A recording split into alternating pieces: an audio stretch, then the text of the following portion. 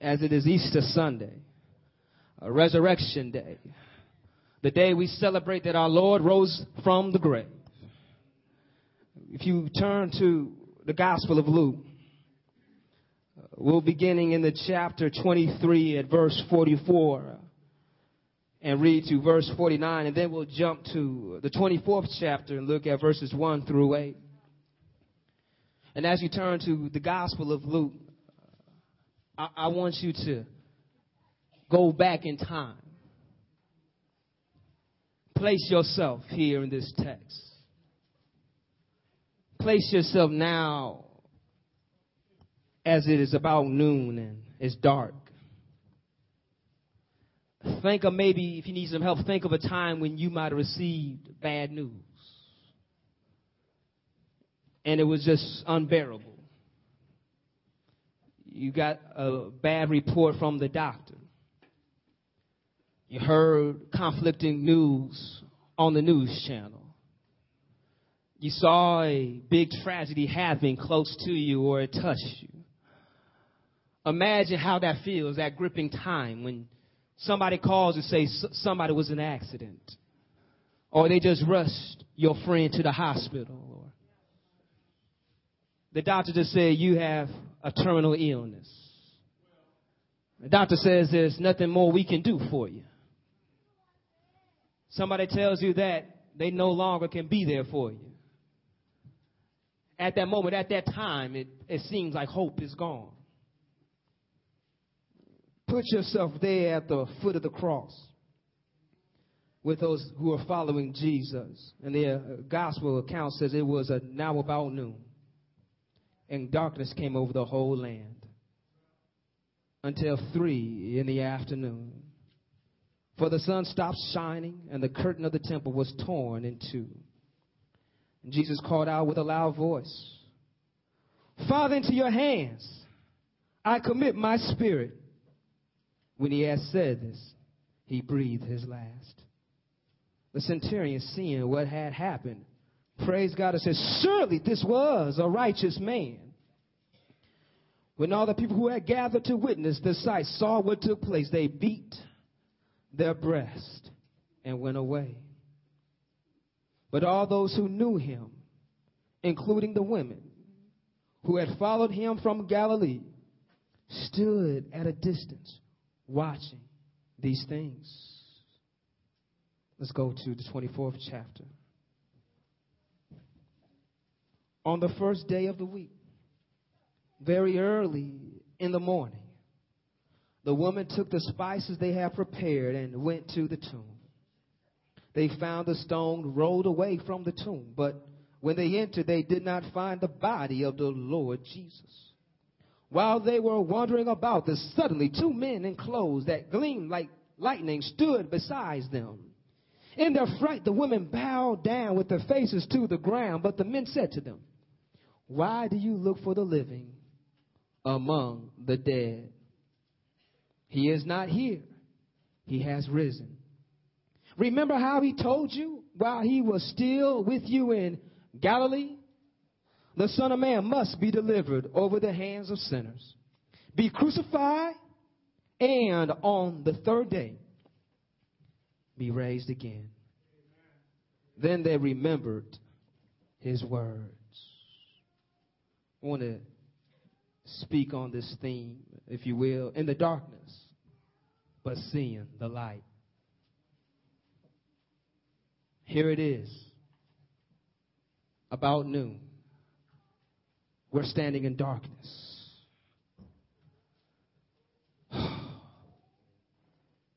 What a dark time this is now. The man that I know, who I call master, who I call rabbi, the one Peter confessed to call the Messiah, is now hanging up on the cross. The one I saw do so many things.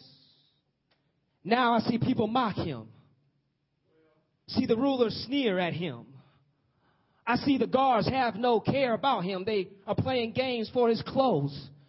How dare they do that to this man when people oppress just to touch the hem of his garment. They want to tear it up amongst themselves. How dare they do that to my master, my Messiah? How dare they have no respect? They mock him right now, saying, if you are Messiah, come on down from there. But I know him. And I see my master beaten down. They put a crown of thorns on his head. Why would they do such a thing to such a precious man? They whipped him, saying he was blaspheming, but I know he was sent from God. One criminal mocks him, saying, if you are the Messiah, save us, as you saved yourself. Well, I noticed one of them happened to know my Savior. He said, don't you know he's done no harm? He's not a criminal like us. I'm glad that person knows my Savior. That he knows that he is somebody special. That he's not like everybody else. He doesn't deserve to be mocked, but he deserves to be praised. But lo, they still mock him. They still doubt him. And yet I hear my Savior musters enough breath. And I can see him struggling, because when they hang him on the cross, they hang him in such a way that it's hard for them to breathe. That really the cause of death is not the loss of blood, but that they suffocate. But yet I see my Savior trying to muster enough breath. And I hear him say, Father, into your hands I commit my spirit. That hits me real hard. Because before he said that last word, I remember when he nailed him on the cross, I hear him cry out, Father, forgive them, for they know not what they do. I'm glad that he's praying for them, because I don't want to pray for them right now. I'm angry at them right now. They took my master, my Savior, my Messiah, the one whom I love, who did no wrong. They want to hang him like a criminal. I remember before he said his last breath, they judged him, and Pilate says, hey, I will release one. Barabbas, I'll let him go. But no, they yelled even louder, crucify him. Oh, they had a chance. They had a chance to accept my Savior, but no. I hope Barabbas is looking right now. I hope Barabbas is going to see that my Savior is taking his place on that cross. It should be Barabbas up there dying, but yet Jesus took his place. Oh, my Savior. I remember now the disciples reminded me how Jesus said, no greater love than this, that a man lay his life down for another. This is coming back to my memory now as I look up at my suffering Savior, but yet others just don't get it. But then he bowed his head, and he gave up his ghost. That centurion soldier recognized something there. He started praising my God because he saw the life of my Savior. The other people, the other witnesses that were yelling, crucify him, they were so hurt and so hit that they beat their breast. They mourned. They were sorrowful, for they saw an awesome act. But we stayed even longer while they left. Have you ever been there before when you lost somebody and you just stayed there a little bit longer while family and friends that came and traveled far, they might have left, but you stayed just a little bit longer? You just couldn't just say goodbye to that person.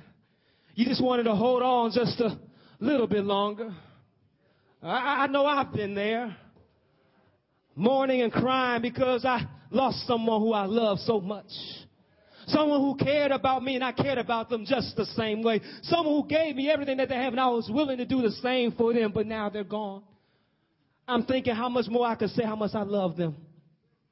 How I could do so much more for them when they were alive. But now it's too late. It's dark now. The sun refused to shine. It's dark now. My Savior is dead. But then I see this rich man who takes his body. And they're taking my Savior. Where are they going to take my Savior? Let me follow them and see where they're going to lay this body.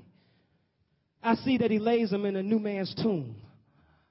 I see that Nicodemus came along. These people in the Sanhedrin, some of them did believe. They weren't part of this. People that yelling crucified, they believed the coming of the kingdom. But yet we realize that it's almost Sabbath. We can't properly take care of this body as we would like. Oh, our hearts are so heavy. But let us go back home. But we're going to set back out early in the morning to go back out to this tomb. Still remembering about my Savior. How I love seeing him. How I love sitting under his teaching. Wait a minute. The stone is rolled away. Let's go inside. Wait a minute. There's nobody here. It's empty. Oh, who's that? You two gentlemen. Oh, my God. I bow down and faint and cover my face, but they speak to me. Tell me, why am I looking for the living amongst the dead? That's puzzling to me. My Savior's dead. He should be buried here in the grave. He's dead. He's not alive. I came here to cover his body with spices and perfume. I'm here for this purpose. But wait a minute. Don't you remember? Before you came here to Galilee, he was teaching you. Telling you that how he must be given over to sinners.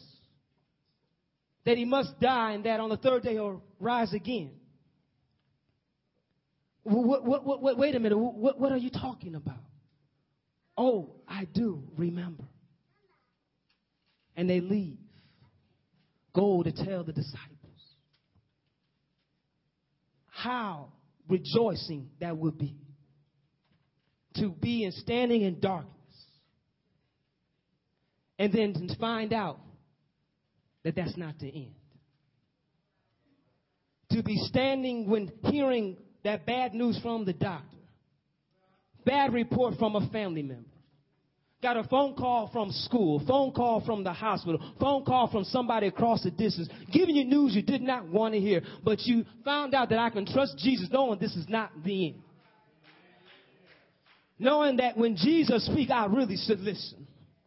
Because it should come back to my remembrance. Realizing that even when it's darkness all around me, I can be just like those witnesses, standing at the foot of the cross, standing in darkness, looking up to the sun. Somebody that went over their head. I'm standing out in darkness, but I'm looking up to the sun. I'm going to catch somebody else in a moment. I'm standing in the darkness, but I'm looking up to the sun. And you know, when you look up in the sky, even when night comes, the sun will rise.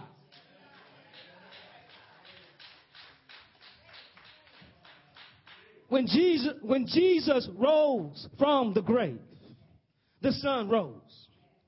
In Genesis, God said, let us turn night into day. That went over somebody else's head again. He said, I'll turn night into day. Darkness came to light. How often we are in our lives standing in darkness, wanting to see some light. Have the lights ever gone off in your house and you're trying to find where that lamp is, that flashlight, a match so you can light some candles because you don't want to be in darkness? I'm a grown man, but I'm still scared of the dark.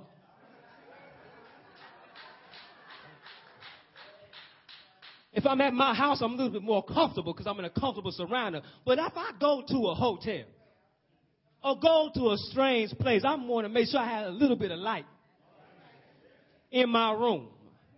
I don't trust the darkness. I want to see some light. There was a study done about survival. They put a rat in water in darkness. It didn't last no longer than a minute. But they put another rat in a bottle of water with just a little gleam of a light. It lasted almost 48 hours. When you have some hope, when you see some light, it gives you the energy to keep on keeping on.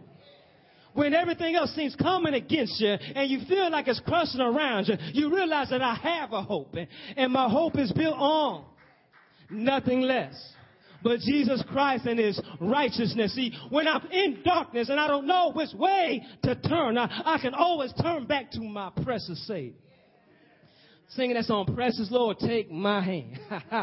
If I can just touch the hem of his garments, or just say the word and I shall be. I'm glad that in Jesus, hope is never lost. These women just needed a little bit reminded that hope was not dead. At first, they're in darkness and it seemed like hope appears to be gone. Jesus bowed his head after he breathed his last breath.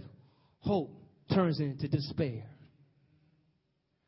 In their disparity, they were hoping just to see Jesus one more time, not knowing they're going to see him resurrected.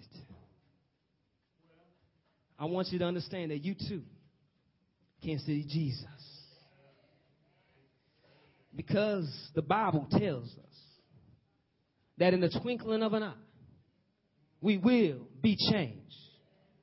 How this body, this mortal body, will become immortality. This corruptible body will become incorruption.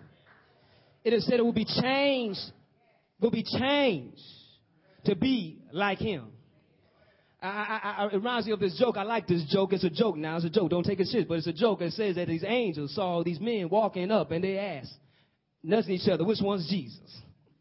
Because we were made to change to be like him. You understand? We're going to be magnificent. We're going to be awesome. It said when Jesus resurrected, he reappeared, he disappeared. He sat down and ate with them. I'm telling you, it's going to be magnificent. But while we're here in this dark world, we need to keep on looking to the light. This flesh wants to give in to the world. This flesh wants to wrestle with your spirit.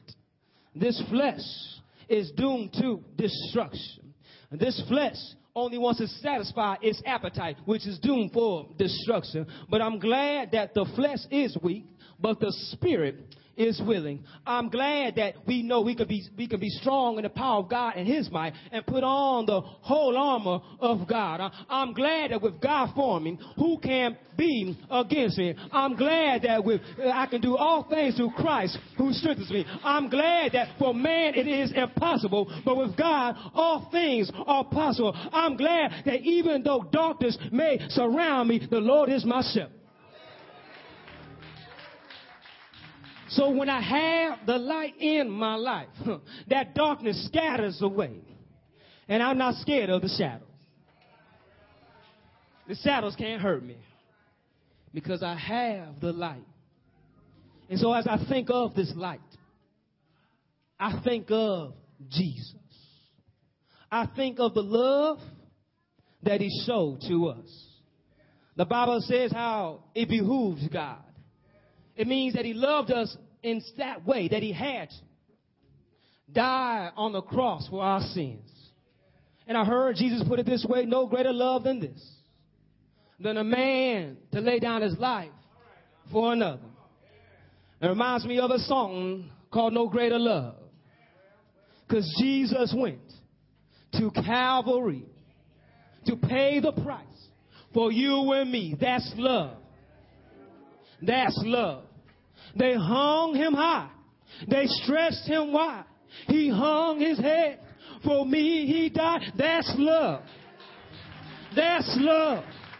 But that's not how the story ends. Because 3 days later, he got up again. That's love. That's love.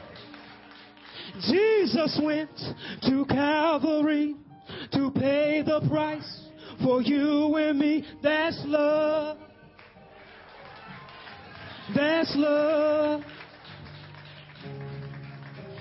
He hung his head and he died. That's love. That's love.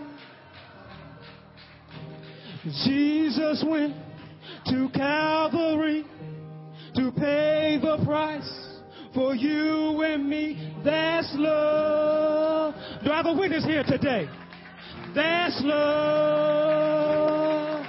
They hung him high. They hung him high. They stretched him wide. He hung his head. For me, he died. That's love. Can somebody testify today? That's love. But that's not how the story is. Because 3 days later, he rose again. That's love. Can somebody testify? That's love. Sing it with me. Jesus went. Jesus went.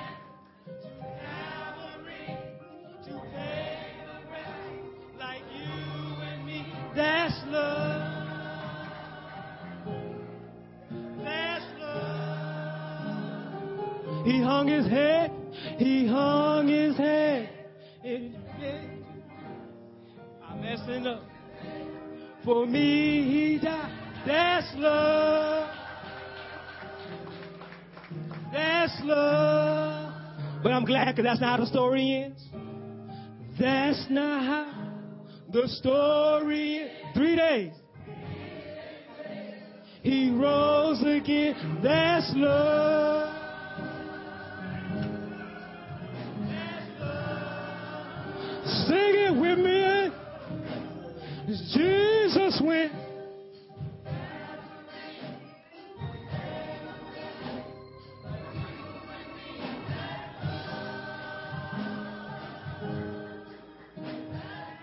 They hung him high. They stretched him wide.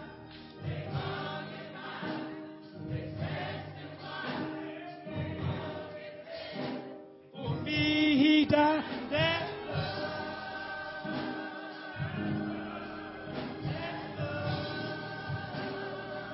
But that's not how the story is. Because my Savior. Yay! The doors of church are now open. Do you want to know that love? Jesus went to Calvary. The doors of church are now open. Is there someone here that wants to know this love? We welcome you into his family. He hung his head high. They stretched him wide. He hung his head.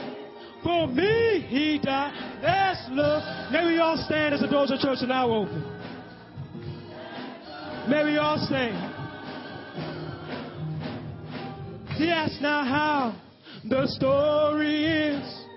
3 days later, he rose again. That's love. That's love. Is there someone here? Jesus to Calvary, pay the price for you and me. That's